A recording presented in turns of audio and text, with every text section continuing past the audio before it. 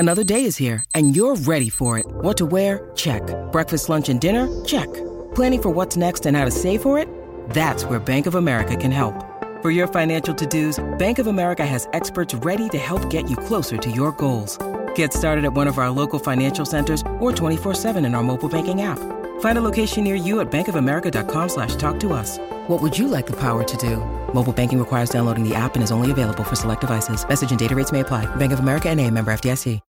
When you need mealtime inspiration, it's worth shopping Kroger, where you'll find over 30,000 mouth-watering choices that excite your inner foodie. And no matter what tasty choice you make, you'll enjoy our everyday low prices, plus extra ways to save, like digital coupons worth over $600 each week. You can also save up to $1 off per gallon at the pump with fuel points. More savings and more inspiring flavors make shopping Kroger worth it every time. Kroger, fresh for everyone. Fuel restrictions apply.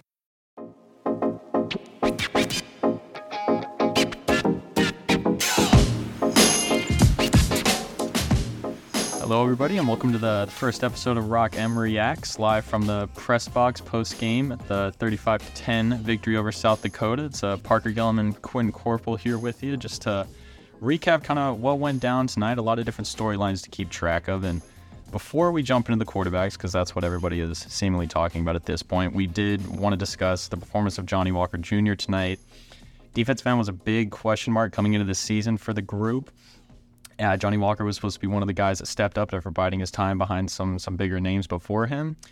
And tonight, he more than lived up to the hype. 6 tackles, half a sack, a tackle for loss as well, a QB hurry. He was all over the field, active off the edge. What did you see from Johnny that impressed you tonight, Quinn? Well, I think it's that he can fill the shoes of the guys that left last year. Isaiah McGuire gone, Trajan Jeffcoat gone, Arden Walker gone, and that was understandably, as you said, an area of concern, but he was all over the place tonight, and his teammates had nothing but good things to say after the game about him, not just what he did on the field, but what it took off the field to get here, and that made me very happy. Yeah, I was about to say, it was Ennis Rankstraw mentioned after the game. He was like, I've been roommates with Johnny about 3 years now, and he was like, when he first came to college, he was almost 180 pounds and thought he might be able to be a wide receiver, kind of jokingly, but still, it is really impressive to see what Johnny did tonight. He does not look 180 pounds anymore. No, he said he is at 260 now, and he is all of 260. That is definitely true. But yeah, teaming up with Darius Robinson tonight starting, both had solid games. D-Rob not, I guess, as stuff in the stat sheet as Walker, but is it safe to say that the question marks defensive end are kind of put to rest with that two duo right there? And then Niles Gaddy also doing some good things off the edge as well. Yeah, Niles was very impactful tonight. I would give him more than one game. I'm a big fan of having just a larger sample size in order to come to a conclusion. It's only been one game against an FCS opponent, and South Dakota isn't even the best team in South Dakota, so I think we're going to need at least a few more games in order to arrive at some sort of conclusion. But what we saw tonight was very, very promising, especially because, again, that was an area of concern. And I was very pleased with both their performances tonight. It does definitely seem like the D-line Zoo moniker is still in good hands, especially from the end position. But moving on to what everybody wants to talk about and wants to hear about is the play between the quarterbacks tonight. We had Brady Cook play the first half. His offense has scored 28 points. Sam Horn played the second half. He scored 7 points, albeit he threw the ball far less. A little bit more of a conservative approach with the lead in the second half. He threw an interception, was not entirely, if at all, his fault. So a lot to digest with those two. Brady had a very efficient game, both statistically and kind of an appearance on the field, outside of a couple dangerous balls he might have thrown in the middle of the field for some receivers that they brought in. Horn, on the other hand, just kind of had a couple chances, showed his arm talent on one, could throw in the middle of the field. You know, Drinkwood's post-game was leaning towards Cook, but not willing to say anything until he kind of looked at the film, but definitely impressed by how Cook led the offense and the points that they scored. What was your takeaway from kind of what you saw from the two of them, and did Cook separate himself with this? Well, I think this quarterback battle was the biggest part in making this game the least satisfactory 35-point performance, I think, in the history of college football, which sucks because obviously coming off of a 25-point win, you want to have a lot of good things to say, and we do, but especially towards the end of the game, it felt really frustrating, especially in the third quarter with South Dakota killing the clock like the clock was on the FBI's most wanted list or something like that. It was kind of ridiculous how much clock they were killing, but props to them. They were putting together a solid, sustained drive. But that definitely hurt Sam Horn because the thing he needs to do the most is play. He just needs to get reps. Yeah. He just needs to get tape out there. And it sucks that he had a great throw. The throw of the middle to Mekhi Miller was really, really nice. But the other throw to Mekhi Miller that didn't go as well, that wasn't even his fault. Yeah. So that obviously stinks. And then the touchdown he threw was a screen pass where all he had to do was turn 90 degrees and hit Luther Burden standing still in the hands. Which, Brady Cook does that a lot of the time. Just give it to Luther Burden and it works out. So, that's true. To be fair. And as you said, we saw flashes. At least the throws that I saw, it definitely looks different than when Brady Cook throws it. I think the natural arm talent is there. But I think this year, and we've talked about it a lot in our previews, this is a team that's ready to win right now. And Mizzou just doesn't really have time to let Sam Horn figure things out. And we heard Coach Trinkwitz after the game talk about how much he loved Brady Cook to an extent that I think some people were a little uncomfortable with. Not many people expected him to. Not many people expected it. We're going to be writing about a viral drink soundbite, I feel like, every other week at this rate. But I think Brady Cook, he was obviously very efficient, I think, in this offense that emphasizes quick passing, especially early on in the game. He was 11 for 11, and the only reason that the 12th throw was an incompletion was because I would classify that as a drop by Theo Weiss. Yeah. But a lot of it was quick throwing, and that was something I really wanted to see out of this offense, was getting Brady Cook in a rhythm early on. I sort of compared it to just a basketball player warming up with layups first. Yeah. Just them seeing the ball go in helps them when they get further away from the rim. They seen the ball go in a lot. And just that builds confidence, that builds rhythm. And that's exactly what happened with Brady Cook tonight. Obviously, the intermediate throws were a little scary. Threw a couple of hospital balls to Theo Weiss and Luther Burden. Obviously, we want to see that fixed. But me personally, I was pretty satisfied with Brady Cook's performance tonight. He did what was asked of him. The rushing touchdown was awesome. And it's just a little bit annoying because I think what people wanted most from this game was an answer. And we're going to, at least as it stands right now, we're going to have to wait at least another week to get that answer. We have a guess, but we do not have a firm answer as of now. I think what we can learn from tonight is that our answer is going to come way sooner than I would say a lot of people expected. Some people thought maybe first 2 or 3 games you're seeing this split 50-50. I'd be interested to see if Horn plays 50% next week, just based on what happened here tonight. But yeah, for me, it was really interesting. Cook post-game just talking about the difference between Thursday night last year against LA Tech versus this year and just how much more comfortable he felt. There were no nerves. He talked extensively about how just prepared he felt, Kirby Moore felt, the offense felt. He was like, I went out there on the field and I knew exactly, what kind of defenses I was going to be defensive looks I was going to be facing and also what plays we were running. He just seemed very poised and collected during this game. Another point, you talked a little bit about the running. He was effective running the ball tonight, but only 17 yards and 1 touchdown. Not his, greatest game ever running the ball.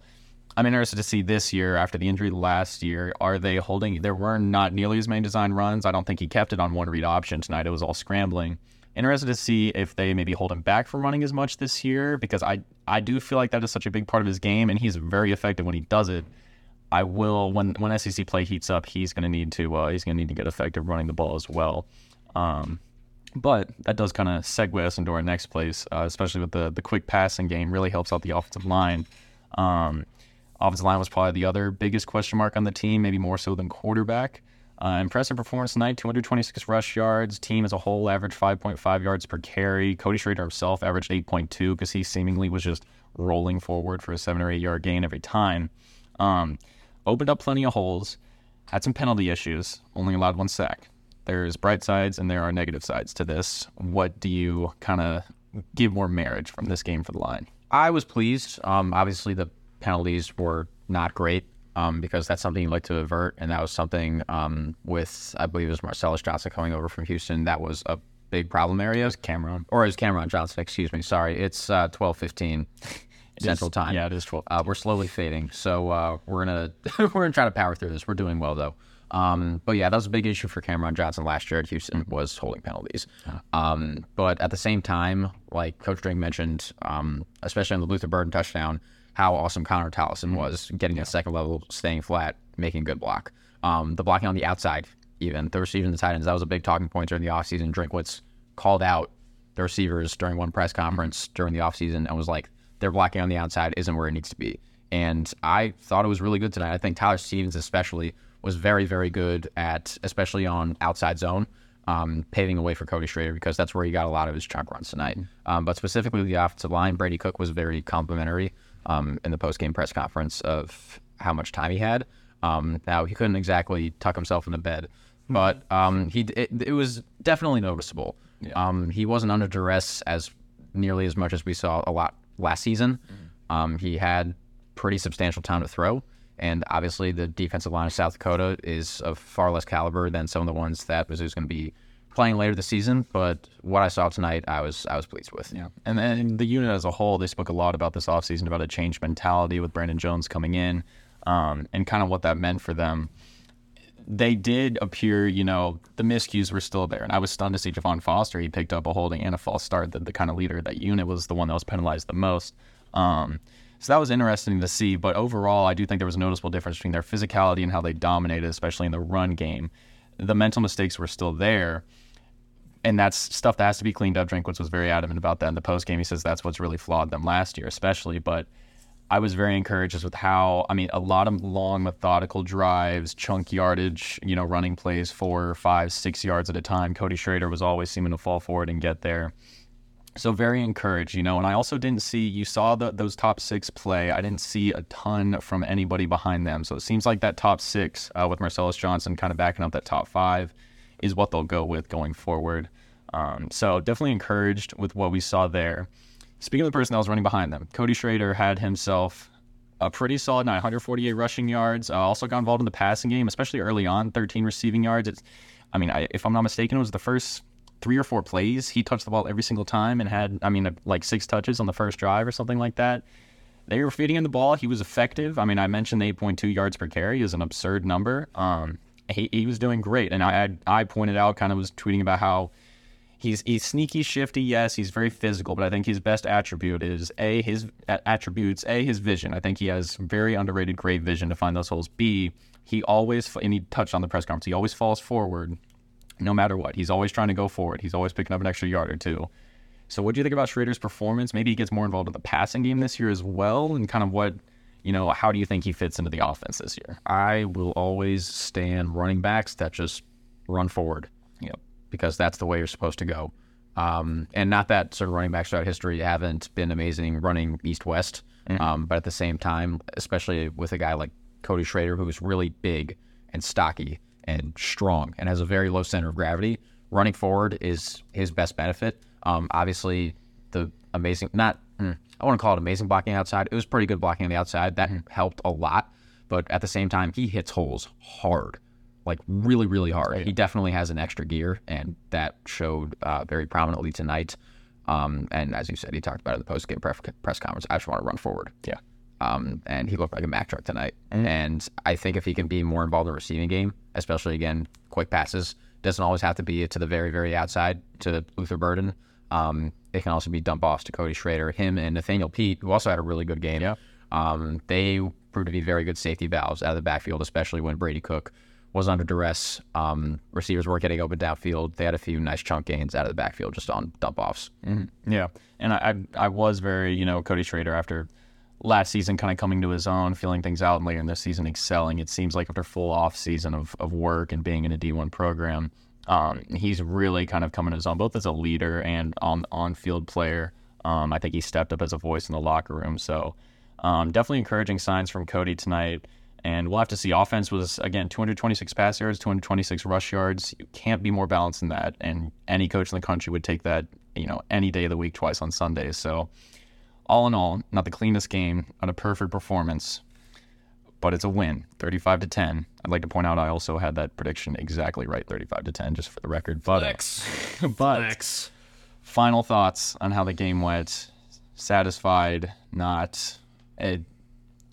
A good building block for the rest of the year, yes? Sure. Yeah, sure. We'll go with that. Offensively, I was very pleased with the amount of motion and just pre-snap stuff that was happening. That was a big point of emphasis. I touched on in my columns over the summer was just the amount of things happening on the field at once wasn't really enough. There wasn't a whole lot of deception or unpredictability. I was very happy with the amount of fake jet sweeps, fake handoffs, play actions, rollouts, very diverse. I think this offense is going to be a lot more fun than it was last year. And I had a second thing I wanted to say, but we might have to save that for later in the week because I just forgot. Fair. So we might have to save that one for next time. As we get later in the night, I suppose we'll go ahead and wrap up this first episode of Rock M Reacts for Parker and Quinton. Goodbye from the Mizzou Press Box, and we will see you again next week for Middle Tennessee State on Saturday night. Yes, sir. Attention, sports fans. Are you a fan of an NFL team? And would you love to attend your favorite team's Week 1 game? Well, you're in luck. Fans First Sports Network is giving away 4 free tickets to the Week 1 NFL game of your choice, up to $5,000. The rules to enter are simple. Number 1, go to contest.fansfirstsports.com and fill out the appropriate information. That's it. Once you've done that, you've been officially registered to win the 4 free tickets to any Week 1 NFL game. What are you waiting for? Go enter for your shot at seeing your favorite team in action. Contest ends on September 4th. Thank you, everyone, for tuning into Rock M Radio, a proud partner of Fans First Sports Network. If you enjoyed this episode and would like to see more just like it beamed directly into your personal device, just click the subscribe button below. Beep. And you can find this podcast through the Apple Podcast app or for iPhone, or the Google Podcast app for Android, or whatever app you use to listen to your podcast. We are also available on Spotify. Just search for Rock M Radio. And if you like other sports, Fans First Sports Network is a podcast network that has coverage of all other teams, Major League Baseball, MLS, NFL, whatever you want to listen and read about. It is a great network full of really fantastic podcasts. So look them up and subscribe to any and all of those podcasts. Rock M Radio will be back with more episodes coming soon. Thanks.